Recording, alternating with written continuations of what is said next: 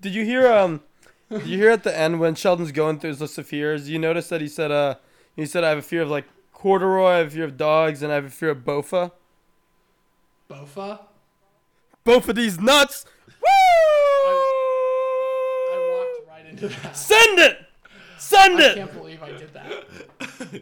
Hey, that's what comedy's all about. Yes. You're gonna leave that in. You're gonna leave that in. It's behind the Big Bang Theory. Who made it? He's adopted. How can I be adopted when I have a twin sister? Think, monkey. Think. Young Sheldon coming to CBS this fall. I can hear them perks calling. I can hear the words calling. I can hear the streets calling. Hello, everyone. Welcome to the Gates of Shell, episode 4. I am your co-host, Jack Storbeck. Joined with me, as always, my co-host, Aubtin Haydari. What's up? How are you all doing? I hope you all are staying sane in this quarantine. And we have a guest today as well. Isn't that right, Jack? We do have a guest. Joining us is my good friend, stand-up comedian and writer, Jake Rush. Jake, thank you for coming. Welcome to Shell. Thank you, Jack, for having me. I've been wanting to get on this show for a while. I'm glad because no one listens. Good. A very exclusive audience. It's not easy to come by.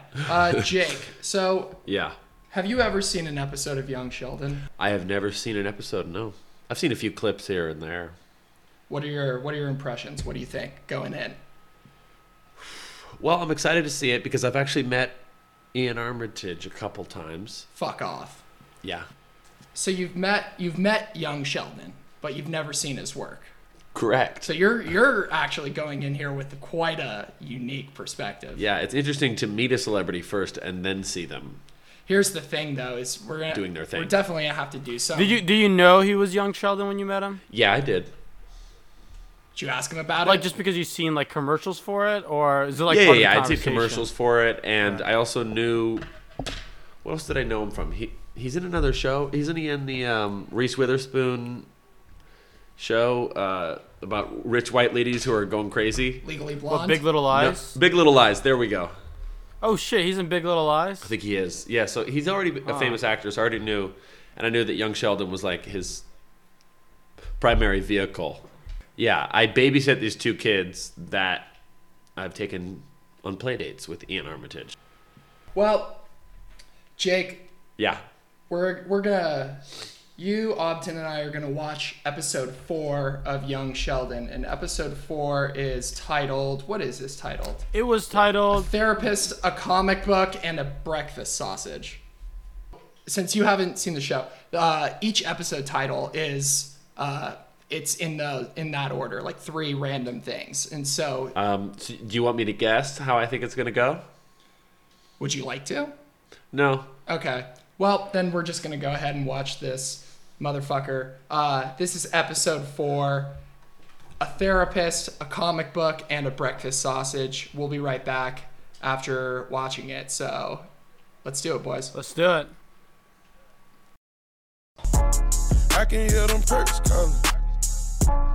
I can hear the words calling. I can hear the streets calling. And we're back. Yikes. That was by far the most uncomfortable episode of Young Sheldon. Oh yeah.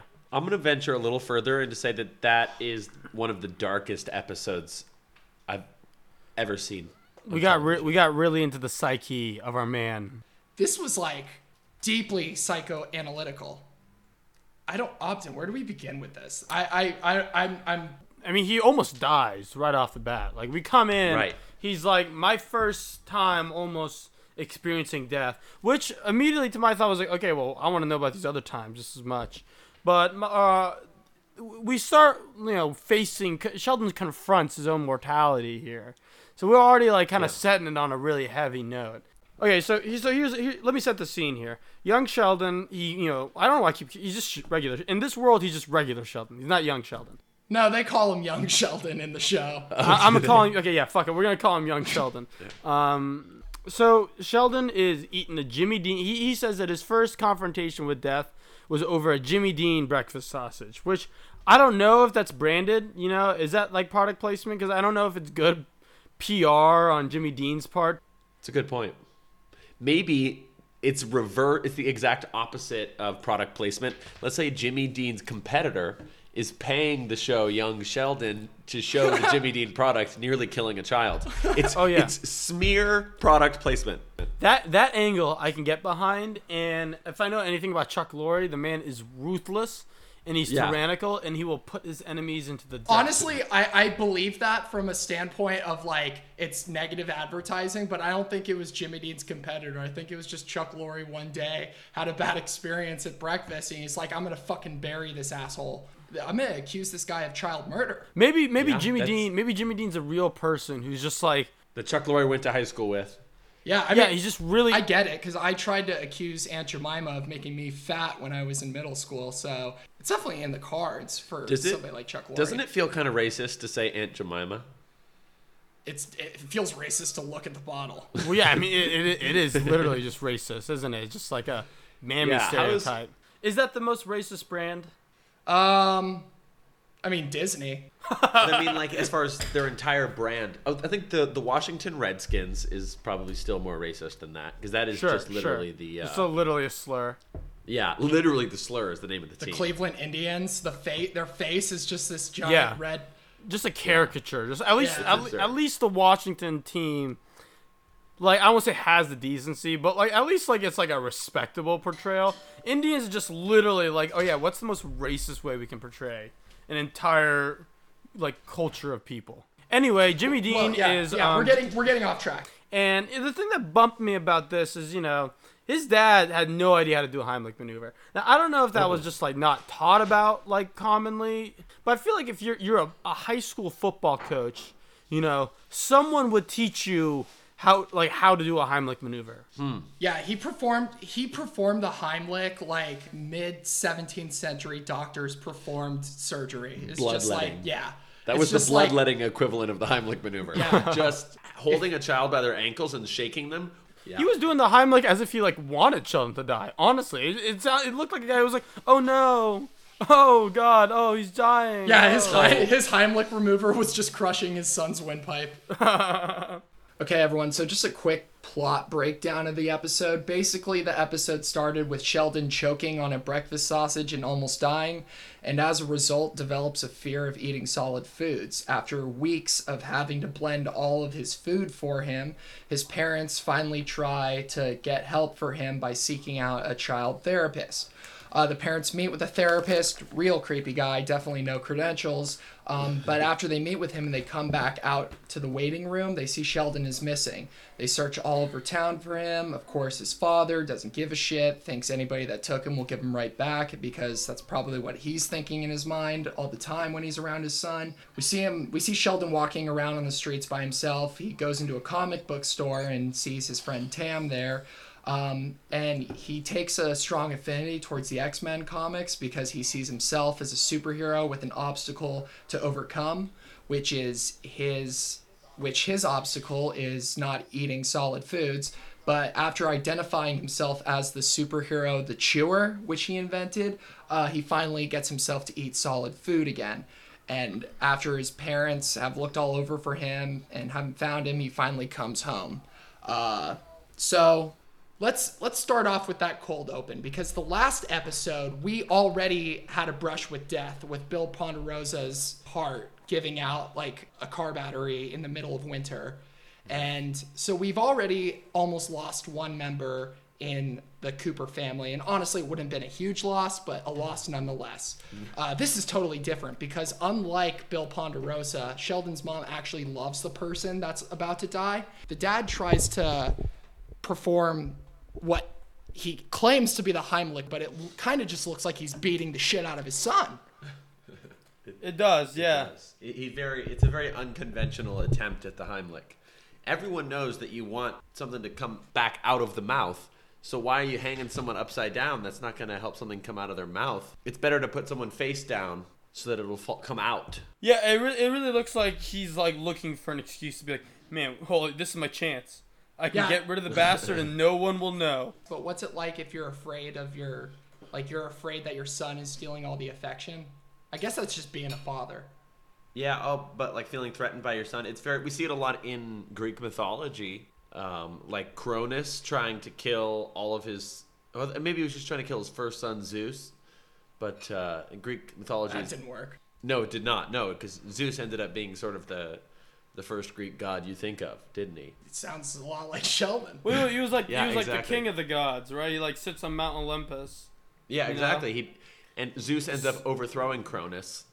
Cronus heard a prophecy that his son was gonna overthrow him, so he tried to kill his baby boy, but somehow he failed in some way. Yeah, and again, like we've already talked about Bill Ponderosa's Vietnam past. We already know that like torturing children is his forte. In his DNA. Absolutely. So He sees Sheldon choking, and Fortunate Son just starts playing in the background. yeah. He's just starts like having a flashback. Yeah. But back to that thing with Sheldon's dad, obviously, like, about to scream Charlie in the bush and then killing his son. For the second episode in a row, Sheldon has, like, Vietnam flashbacks. And not only that, he has them next to his Vietnamese friend. Right. How does... He has flashbacks over a peanut butter sandwich. Right. He inherited his PTSD penchant from his father. I just imagine like Sheldon like come up to his dad's like, Dad, every time I look at a sandwich, every time I look at food, I think I might choke on it. And he's just thinking like, I saw my friends die face down in the mud, and I can't listen to fireworks on the 4th of July to hear my son talk about how he refuses to eat a fucking apple. Yeah, are you kidding me? Like, you won't eat an apple? I called a danger close airstrike with a broken leg and 3 bullets in my ass. You're gonna eat this fucking apple.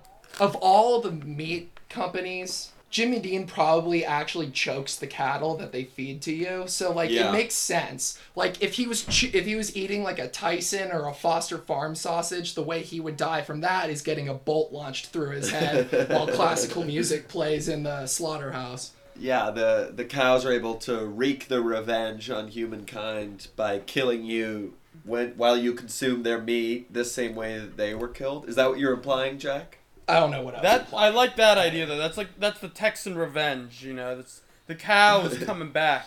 In like it's like prophetic kind of. You know, to be eliminated by. You know, a small Jimmy Dean If you're gonna sausage. choke on something, it's gonna be like a sausage or like a steak or something. Like, imagine choking and dying from like a Cobb salad. You'd have to be a real pussy-ass bitch to choke on a Cobb salad. There's a great moment in the school when, because, you know, like, as one does with a near-death experience, you know, Sheldon comes out of this a changed man. You know, renewed perspective on life, I guess, and now a debilitating fear of chewing. But he, like, tells his class, like, his teacher asks, like, what happened? Like, why were you in the hospital? He's like, I choked on a sausage. And the entire class starts giggling. And he's like, I don't understand what's funny. It's like, dude, come on. Like, how... Yeah, there's some Arrested Development going on. He says that, to this day, I don't understand what's funny about it. Okay. Right, that is the crazy part. As a grown man, Here's with the a thing. girlfriend with a sex PhD. with. But I mean, like, it's also like, dude, you are, I don't know, like how we know that Sheldon, you know, struggles with certain aspects of, I guess, like emotional intelligence and social intelligence.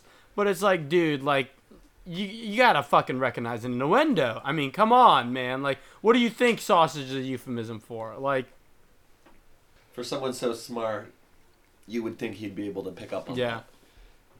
Also, like, is sausage the most, like, chokeable food? I'm Like, surprised. yeah, if you, like, fucking throw it back. But, Yeah. like, even if he says he doesn't chew on a sausage 20 times, I could chew on a sausage for, like, 5 bites. it's like, And still muscle it especially a down. Jimmy Dean Well, sausage. we're talking about a small child. No, I'm saying even as a kid. You think? Well, you know what? I mean, it's a Jimmy Dean sausage. Like, I just got some Italian sausage at the grocery store, which we can try later, and we'll see how many choke on it. bites it takes you before you swallow. It's brave. Dude, I'll fucking swallow it whole. I mean, it's like ground meat already, and also like of all the ground meats you could get in any form, a Jimmy Dean breakfast sausage has to be the most like congealed and like liquefied version of it. Yeah. Like, that's the thing. Like, I guess I get it because I don't eat eggs. Like, I fucking hate eggs. I'll never try them no matter what. But, like, why is he afraid of eating solid foods in general? Jack, because I remember we talked about this. Is it just the egg that you have a problem with, or is it things with egg in them? Like, It's eggs. Would you have a cake that's baked with eggs? Yes, but a cake is not eggs. Often. I know, but I'm asking like what? But it has eggs in it. Yeah, So where's the bar? Like how close to an egg can we get? And how far removed does it have to be from its initial form for you to deem it consumable? Like, okay, so I'm not okay. Here's an example. I'll eat cookies and cakes, but I'm not gonna eat like fried. Would you have an nuts. old fashioned with an egg in it, like the traditional old fashions? You know. No, that's fucking dumb. Would you have a Would you have like a candy egg? Yeah. Like it's a peanut butter cup. But I don't care. I don't care about the shape. Okay. But like the actual Would you have texture an of egg? the egg. That the world's only square egg has been discovered. Would you eat it purely for novelty's sake? No.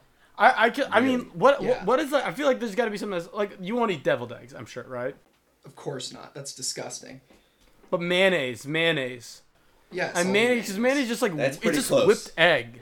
Okay. Well, again, you're if you want to dig deep into the semantics of what constitutes an egg or not, yeah, I'm sure you could like calm yourself. I'm just Sure curious. you could calm yourself down and say like, aha, you do like eggs, whatever. I don't care what you like. But if you put an egg in front of me and say your parents are standing above like a vat of acid that'll dissolve their skin if you don't eat this egg, I'd tell them I love them. So that's Jack's. I don't know if food phobia is the right word, but very strong food preference. See, mine is fish. I can't stand fish. Fish. Don't like to eat fish. Don't like or can't. Yeah, I'll you're eat gonna. shellfish. Yeah, Aubtin, you gonna crawl up Jake's ass now? Yeah, too? I am actually. You know what? Like, let's get into this. Well, This My ass is ripe for a crawling. food therapy session right here. Wait, so what is it? Is it Yeah. is it like Jack, where it's like you refuse to eat fish, or do you just strongly dislike fish? I think it's just like an OCD refusal. Something about it just seems so gross to me. From when I was a little kid, I was just repelled by the idea of fish meat. Fair. Okay, what's shellfish? How about that? For some reason, that doesn't bother me. Well, It's purely they're totally irrational. different. In your defense, they're literally we just think of them as the same because in the water, but like shellfish, that's like its whole own they're different. species, you know. But okay, so like, yeah, I guess it's not like a food thing. It's like how it's prepared. Because Sheldon's not afraid of sausage; he's afraid of the consistency. So like, there's a parallel. Like eggs, yeah, are in cookies, but they don't exist in that form no longer. Same Right. with like Sheldon's meat smoothies that is Meemaw prepared. Disgusting. He like so Meemaw, trying to help Sheldon, blends his dinner together. And it's like a pork chop, just like gives him a pork chop milkshake, and then so Sheldon proceeds to not eat for 4 weeks. If that's what it is, 5 weeks, yeah. And that Right. He only drinks it. yeah, he only drinks his meals, and we're not talking about like some like hip Los Angeles like no solid food diet like juicers or whatever who just like fucking blend. I know people who have like juiced or whatever and like just not ate solid foods for like weeks. Whatever. But those that we're talking about are like, that's like super greens. That's like, you have a carrots and shit. It's like you blend a salad, right? Or you're blending like a fruit. Like Yeah. we're talking about, my man straight up just blends like a T-bone steak. They blend like, what else do they blend? Whatever they can fucking Yeah, I find. guess it's not really clear. Yeah. They sort of skip past There's one that. meal where he has like literally like pork chops and like mashed potatoes blended in together. There's one where it's like I feel like put like chicken nuggets or something. I don't fucking know, like chicken wings. Like imagine being so goddamn thoroughbred white trash that the thought of feeding your kid soup is not even there, but the thought of like blending down pork into a smooth puree with the gravy so you can feed a child is a sensible move. Here's the thing. I know heart disease runs in the family, and we just got out of the hospital because your dad had a minor heart attack at age 45. But let's blend up a fucking steak and pour some gravy in it, Sheldon. That's gonna make a 9-year-old boy live long and healthy. Yeah, honestly, the only thing that would have made this more like suspect is if they just like said, okay, Sheldon, you're not gonna eat, whoop out the enema. Oh my god. We'll get it in you some way. We'll get it in you one way or the other.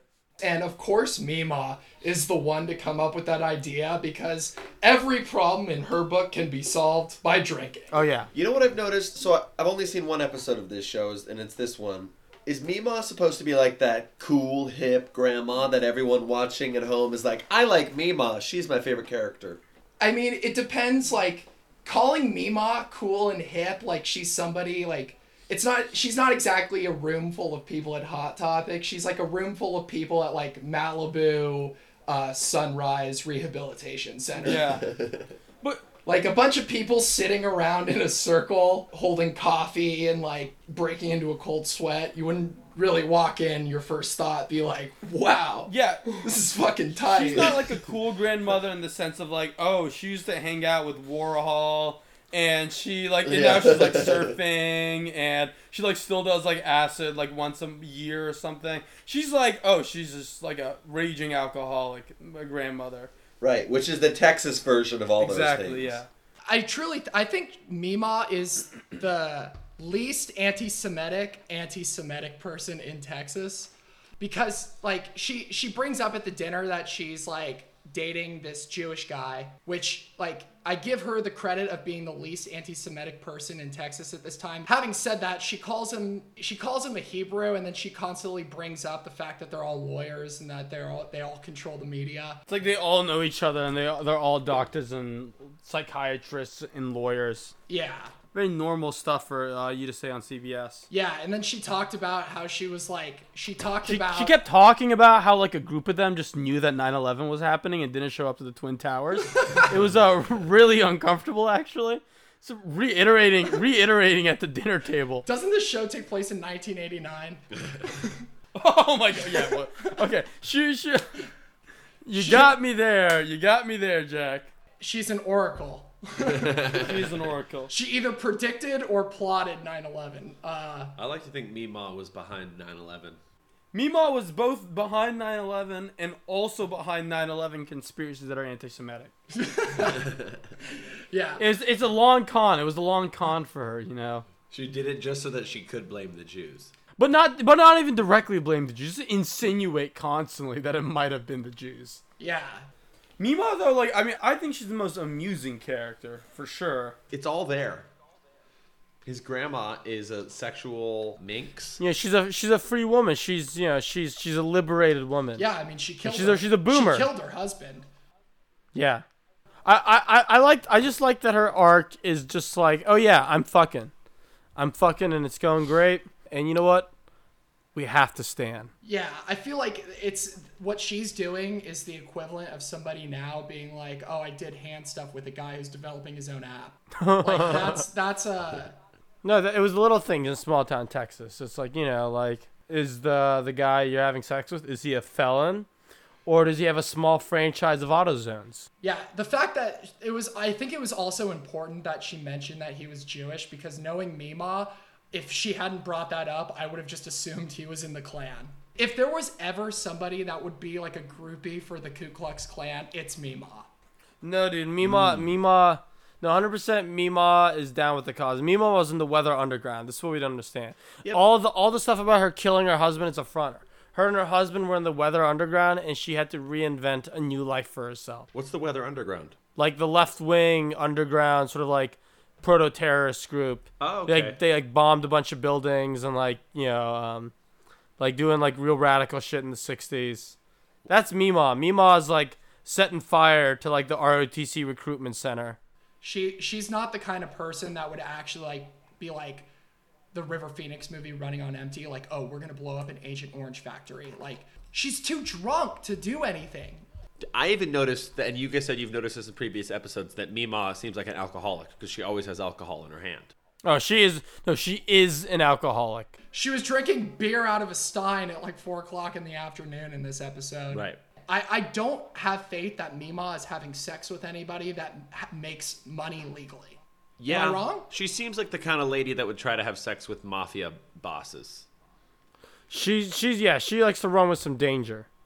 Yeah, You know, that's she wants like Hell's Angels or like Black Panthers, like not like not like dudes who like go to the PTA and like those like neighborhood watch boards, or like what is it, like the property owners council. I'm sure back in the day, Mima was probably swinging with the best of them. Like she was running with the cool cats in town and all that stuff. But as time's arrow marched forward and gravity pulled that skin way down to the floor, and the only way she can have that brush with danger that she used to have in her youth is by mixing Vicodin with alcohol. Like that's the closest she gets to a thrill now, is treading that line like a tightrope of overdosing. She used to be able to go after the cool guys who were rich. Now she just has to settle for the nerdy rich guys. Like, who says he's nerdy? Maybe our dude is just also like, maybe they're just shooting heroin together in this fucking Maybe he's a really grand cool, furniture Lenny store Kravitz. after it closes. Yeah, I doubt he's that. like Lenny Kravitz, but has a furniture store. I don't think people like Lenny Kravitz are hanging around people like Mima, unless it's like an existential exercise where they're like, I have free will, I'm going to do something otherwise I would never do. And that's Mima. Mima is an existential glory hole. Oh, she's a cougar for sure, man. That's what I appreciate about her, at least, is that she's kind of like, I'm going to live my life on my own terms, no matter how bad I smell, and no matter how many days I've gone without a shower, no matter how many breaths of pure oxygen I take. I'm going to do what I want. And you can't say that about anybody else in that family because they're all in their own prisons. And without her, we would be stuck with Sheldon's parents, who are fucking idiots, frankly. Sheldon's dad, Bill Ponderosa, in this episode, seems just like willing to just be like, well, we lost him. That's it. Yeah. Clearly his dad didn't love him. That's got to be a big part of his emotional detachment from the world. I don't know. I think that Sheldon willingly doesn't give a shit about his dad. You know?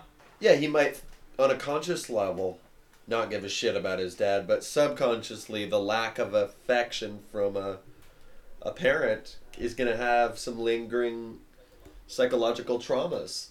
In all fairness, for like Bill Ponderosa, like he's a terrible human being and deserves like every inch of the devil's wrath when he finally meets the end of his mortal life and descends into the eternal fires of hell. But right, not just for what he does in this show, but for what he does in It's Always Sunny in Philadelphia. Exactly. Which, as we know, is in the same universe. It is in the same universe. It's canon. Bill Ponderosa is the final form of Sheldon's dad. But Sheldon's mom, like at least Sheldon's dad hates all his kids and like thinks they're all like holding him back from reaching his true potential of drinking way more often and being way more of a loudmouth lazy ass.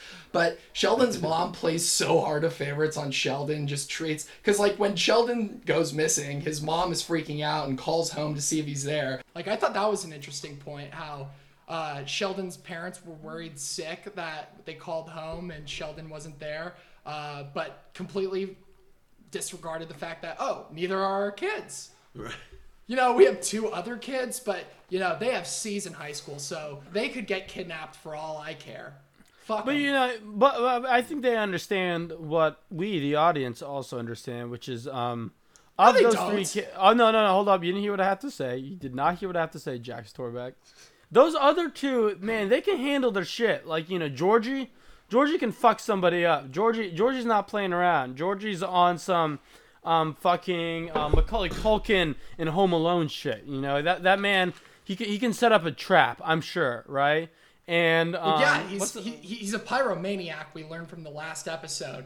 But the only thing he's missing is like Sheldon's lack of empathy towards hurting another human. The closest we get to that is football, but Sheldon's actually like, Sheldon's going full triangle shirtwaist on a family of squirrels. Again, going back to the theme of Sheldon's mom being overly coddling and the dad being overly absent. Like, the dad doesn't, like, takes one look at the guy and he's like, I don't give a shit. I just want to go home, drink beer. All he can fantasize about is, like, his second family in Vietnam. But... So he does have a second family in Vietnam. He thinks he had a baby with Kim Lee, right? We assume. Yes, it's canon. It is canon. But... It is canon that Bill Ponderosa is always thinking about Strange. But... I think it's funny that he just kind of, like, he wants his kid to disappear. I think, like, secretly Bill Ponderosa is like, man, oh my, we could end this all right now. We don't have to skip town. Everyone will just be sympathetic to us. It's the perfect out. But no, this little bitch has to come home talking to me about the competing philosophies of Magneto and Dr. X. Like, fuck that. Yeah, God forbid his son talks to him about something he's passionate about. He's like, he spent less time looking for his son who was kidnapped in probably like the golden era of child kidnapping. Spent less time concerned about finding his son than I have for like finding my phone. Yeah. The dad never showed any emotion. Yeah. Like when I like if my phone falls out of my hand when I'm driving 95 miles an hour down in a school zone, and I will like literally scan the bottom of the floor of my vehicle trying to find that phone. And that is 1,000 times more. Oh yeah, I spent an hour on the street, like literally on like face to the ground street, middle of like an overpass in like Hollywood because I dropped the fucking AirPod, like looking under every car I could for like like way past everything. Bill Ponderosa is just too horny to think about anything else. Well, yeah. His mind is constantly preoccupied with Strange. Yeah, well, that's the thing. Like, I would say, like, he probably spends more time searching for porn, like the right porn video to watch, than he did trying to find his son. But again, this was in 1989. That's not canon because there was no porn video. Well, that's the thing. I think this is the advent of internet. I think he literally would wait longer for a video to buffer at the public library with sitting there at a computer with his pants around his ankles, sitting there like an asshole from the 80s waiting for an internet page to load. Spent longer doing that than he did looking for his son. Again, then Sheldon's mom, on the other hand, is so concerned about her son eating, even though he's eating smoothies, like a bunch of people can't eat solid foods for whatever medical reasons. So she just brings him to this clearly seedy doctor that probably got his degree from Thunderwood College or some fake online university. I want to go back in that episode and look at the degree on his wall because it probably just says LOL on the fucking degree. It's like University of Phoenix Online, even before the internet.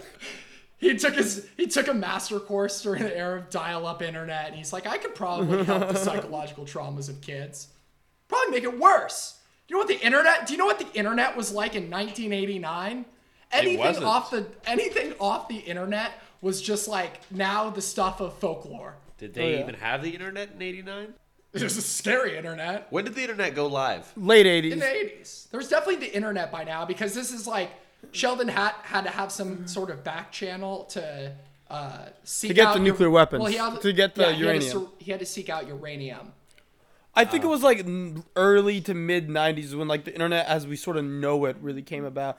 Do we ever see Sheldon's siblings all grown up in Big Bang Theory? No. I don't know. I haven't seen that show, but it's not canon. It's not canon, as we've established. I mean, like, I've seen the show, but like I haven't like watched the show. Wait, Jack, have you seriously never seen the show?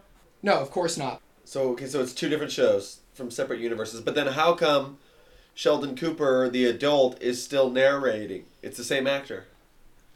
What's that guy's name? It's the same person. Like it's kind of like this quantum infinite universe theory where it's like no matter what way you like every quantum decision made, the other branches off in a different universe, and there's literally infinite universes. Infinite Sheldon. So we are existing, like in the multi-Sheldon verse. There's infinite Sheldons going on, but this one that we're in is not the one in Big Bang Theory. But regardless, I mean, like, what? Also another theory because we're dealing with therapy in this episode. what if this is just all the entire young Sheldon, entire plot line is Sheldon like being psychoanalyzed, like recounting it to himself or to a therapist, just like revisiting and re-narrating his childhood, but from like a subjective perspective. Yeah, maybe he's much more inclined to believe that his parents took him to a counselor to help him, when in all reality, it was a marriage counselor to help their dissolving love life. That was the result of their incredibly difficult child. Oh, yeah. Yeah. We're going to bring him as, like, kind of a punishment to, like, right. like you're like going to look what you've done to our marriage. Yeah. We want to make sure you're well aware of where this is going. Oh, yeah. And whose fault it is. But, of course, that goes right over Sheldon's head because he's obsessed with comic books. Well, But he becomes obsessed with comic books. 'Cause at the beginning of the episode, he looks down at Tam for reading comic books, and it's just like, you know, like it's one thing to look down at comic books because like like that's nerdy, right? But like Sheldon's whole thing is like, oh, that's like demeaning to literature. I don't know. At least tell him. They acted like he was like a dog they were about to go take to put down. And they're like, get in the car. We're going to the dog park. He's like, come on, son. We're going to the observatory to view Jupiter in transit. Is that what they said to him in the episode? I don't know. They didn't tell him like we're gonna take you to a therapist. Right. They just like kind of threw him in the car. Well, not throw him, but like actually they could have probably like based on how Bill Ponderosa would. Yeah, basically he tried to resuscitate his son.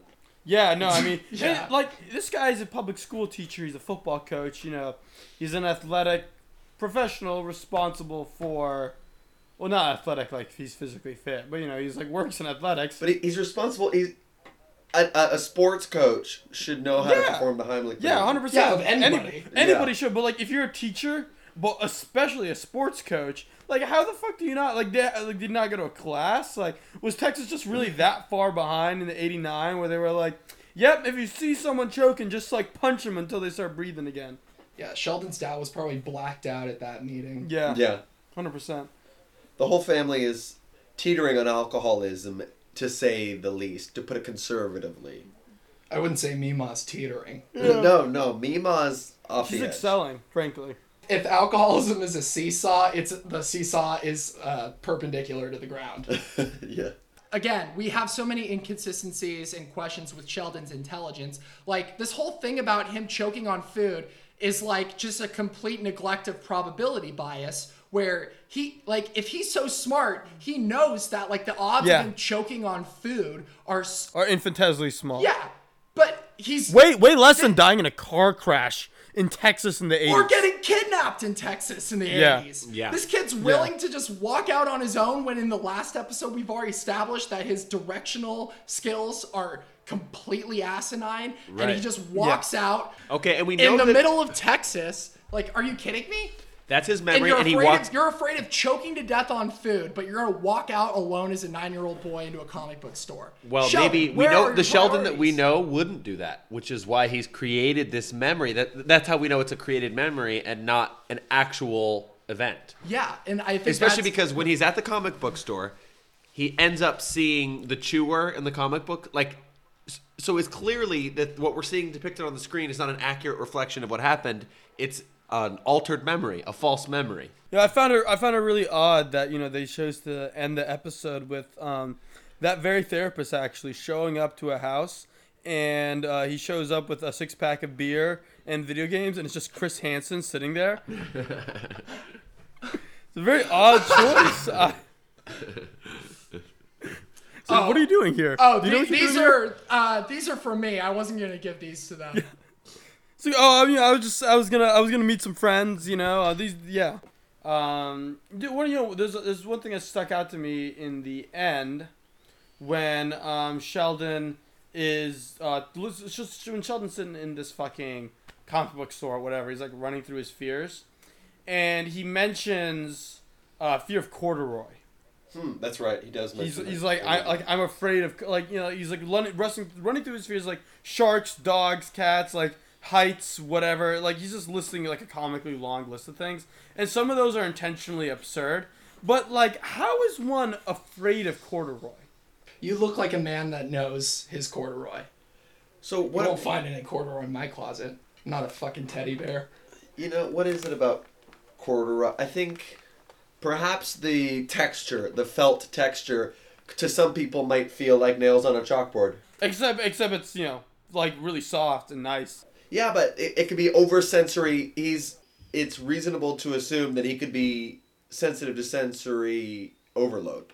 Corduroy, though, is like, I don't know, I just think it's a very bizarre choice of... I just want to imagine, like, how does that look like? Like, is he afraid of him wearing corduroy? Or is like, if somebody came up in front of me and was wearing corduroy, I'd be like begone demon. Like, I'd start just freaking out. I think he'd be fine as long as he didn't have to touch it. This is just my guess. Interesting. Or perhaps he would look down on other people that were wearing it because he has such a negative association with it that he associates people that wear it. Do we ever see his dad wearing corduroy? I don't believe That's so. a good question. I would invite a bigger young Sheldon fan than myself to investigate that. We'll stay tuned. Yeah. We'll Keep an eye out. Keep an eye out for Sheldon's dad's corduroy. If Sheldon's dad would look terrible in corduroy. If at any point there's a shot that includes Sheldon and somebody in corduroy, and Sheldon does not react with panic and fear, then I will be taking this to Comic-Con. And Chuck will hear my complaint. As you should. And Chuck Lorre will sue you to Kingdom Come. Oh, yeah. Pointing out the plot holes and just like, I get taken away by like FBI agents. And I'm like screaming, like, take this man away. And I'm like, what about the corduroy, Chuck? What about the corduroy? Yeah, Chuck Lorre will defer all questions to his bank account. The end of the episode, when Sheldon goes home, I'm trying to regain my thoughts here. What happens at the end of the episode? This is like not... Well, Sheldon talks about how he notices all the supervillains are doctors, and he says, well, if nobody respects me, then I'll have to change sides. That's right. Right, he does say that. So he kind of gives Tam this don't come to school tomorrow spiel. Yeah. Or don't come to, like, society tomorrow. Sheldon definitely could have gone the other way. If he hadn't, like, been a skilled mathematician, scientist type, but still had been as disconnected from society, like, just as alone, but not as genius, he probably would have been a school shooter. I feel like... He's got all the signs. I mean, he still could be the Unabomber. Yeah. Yeah, exactly, he could. I feel like Sheldon is... He would need to be... I do think he has, like, serious, like, here's my manifesto, I always liked you, Tam, like, vibes. He has those vibes. But also, like, he would need to be more... Like, he doesn't seem to be bothered by other people, like, not, like, liking him or, like, making fun of him, you know? Like, the scene with the sausage at school, where he's like, I don't understand what's funny. It's like, if he was like, these kids, like, I'll show them all. Like, that's true. He doesn't really care. Yeah, he doesn't really care. So, I mean, like, how could he be, like, it also just pure, like, nihilistic, just, like, whatever. But, like, I don't think he's resentful enough, you know? Well, because there's no one to egg him on. There's no 4chan or people to, like, rally behind him. Yeah. Right. But I don't know. Forcing your kid into therapy will only piss him off more. Yeah, my parents forced me into therapy when I was in 6th grade, and I did not cooperate. What'd you tell the therapist? I mean, I just would tell him whatever he wanted to hear to get out of there. Sounds like a very productive way about going about therapy. Yeah. See, if a kid doesn't want to receive therapy, you're not going to get through to them. True. I do think that's funny to do, though, if, like, let's say, like, hypothetically you just weren't paying attention to what you're saying, and, like, you're just, like, kind of rambling, you're just answering yes and no questions and not paying attention, and, like, the therapist that comes out of it just, like, your son just said, like, like, you beat him senseless or something. You just, like, blindly agree to all of these, like, theories about childhood trauma that, like, your therapist trying to impose on you. I mean, my parents forced me to talk to a counselor when I was in 9th grade. And I kind of did the opposite of you, where I just, like, I'm like, okay. Let's do this. They're not going to listen to me. I'm about to just, like, throw on the fucking Daniel Day-Lewis mask and just make this therapist. It was like George Costanza in that episode of Seinfeld where he, like, recounts his life to try and, like, make himself seem pathetic so he could get that apartment. Yeah. That's, like, what I did, because I was like, I need to transfer. I fucking hate this school, but, like, my parents aren't listening to me, so I'm going to just, like, completely fill this idiot therapist's head with just a bunch of bullshit because So what kind of bullshit did you fill his head with? Well, I mean, I just said I got like bullied way more than I did, and like yeah. I laid it on Jimmy Dean sausage thing. Hey. Wow. Like, I was like, he's not gonna choke on a sausage, but he's gonna be choking on tears by the time I'm done with this asshole. If you can make your therapist cry, then you're a very good patient. Jake, do you have any thoughts on this episode? I think that Sheldon is disconnected from the world, from reality, in a way, especially in a social sense. And he finds refuge in comic books. Yeah. Sheldon really went, like you mentioned it in the episode, Aubtin, the whole "don't come to school tomorrow, I always liked you, Tam" thing, where he is like, he identifies as a supervillain. He identified, well, at first he identified as the X-Men, which, okay, I get that. Like, a lot of kids identify with that. But he's like, oh, he's a mutant and no one understands me. Like, that's me. I was like, okay, that's a little on the nose and a little, sinister the way he said it. And then at the end, when he's walking home with Tam, he's like, all these doctors are supervillains. Like, what if people don't respect me? I'll switch to the other side. It's like, Sheldon, people already don't respect you. Your dad was more concerned about losing a few bucks than finding you. Right. Like, what Also, do you mean? like, Like, if that's the criterion you're using to justify respect, then forget about school shooter. He's gonna be a fucking he's gonna be Bill O'Reilly. Any other final thoughts that I could maybe use in this episode? Other final thoughts include Sheldon is a sociopath. Good wrap up. Okay, well, before we let you go, Jake, because we're trying to get the guests more involved, because you don't have the young Sheldon backlog of information that Aubtin and I shoved in our heads. So I'm just gonna ask you a few questions, kind of get to know you, kind of get to know your thoughts on the episode. Some of them are related to the episode. Here's one. So Jake. Yes. If you could have any superpower from any comic book or movie, which parent would you pick to live with and tell the judge that at your parents' divorce custody battle? Wait. So if I could pick any superpower. If you could have any superpower from any comic book or movie, which parent would you tell the judge you wanted to live with more? My mom. Okay. Pepsi or Coke? Coke.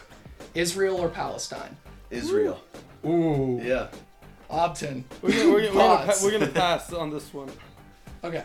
If you could meet any celebrity, dead or alive, how would you convince them to talk to your parents into staying together and maybe seek marital counseling? Oof, that's a good. Johnny Cochran. Why? Because he's persuasive. Okay. Here's another question. Yeah. Do you believe in love, or do you think your dad's new apartment outside of town is going to be more of a long-term kind of thing? I think it's gonna be a long-term kind of thing. Okay. Here's a math question, because Sheldon's big into math. How many inches are in a foot? 12. That's good. You're smart. Do you think Greg is a cool guy? Do you think Mom's really serious about him? No, I think it's just. I think Greg is more of a phase for Mom. Okay. Here's our final question for you, Jake. I'm ready. So in this episode, Sheldon almost died by choking on his sausage. Can you remember the last time when you were at the breakfast table and overheard your parents arguing over their finances? They never did it over the breakfast table. Lunch. Oh, all the time. Dinner. No, I heard them fighting in their room. They would always fight behind closed doors. We never really had breakfast in my house. I would just have cereal or toast.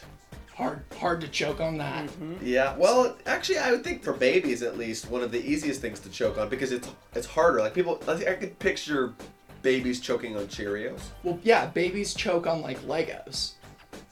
Yeah, because Cheerios, they have the consistency most similar to Legos of any food. How? I mean, what have you eaten a Lego? Tested out? No, but that's why they have the warning label on them. Make sure your babies don't eat these things because they look delicious. And like, yeah, you and I can like scarf down on a box of Legos because we're not a bunch of idiots and gonna choke on them like children. Right. Here's a question. I wonder how many adults die every year from choking on Legos. What is the adult death rate of Lego choking death? Well, Yearly. I don't think you can. I think once you hit that age 3 and up, you're good. It's on the box. It says so on the box. It's that damn Jimmy Dean sausage you gotta watch out for, apparently. Okay, Jake Rush, thank you for joining us here at the Gates of Shell, episode 4. Thank you for coming to Shell with us. Yay, long live Israel. Aubtin, What's up? it sounds like you're not itching to go on Birthright anytime soon. Absolutely not. Okay, well that's it for this episode, Aubtin. I'll see you for episode 5. My man. Thank you guys for having me. Thank you for coming on. Stay safe out there. I hope you all are doing okay, but regardless, don't listen to this podcast, don't share it, don't tell anybody about it. It'll just be our little secret. And Stay inside. see you later. Take it easy. Peace. Young Sheldon, CBS this fall after The Big Bang Theory.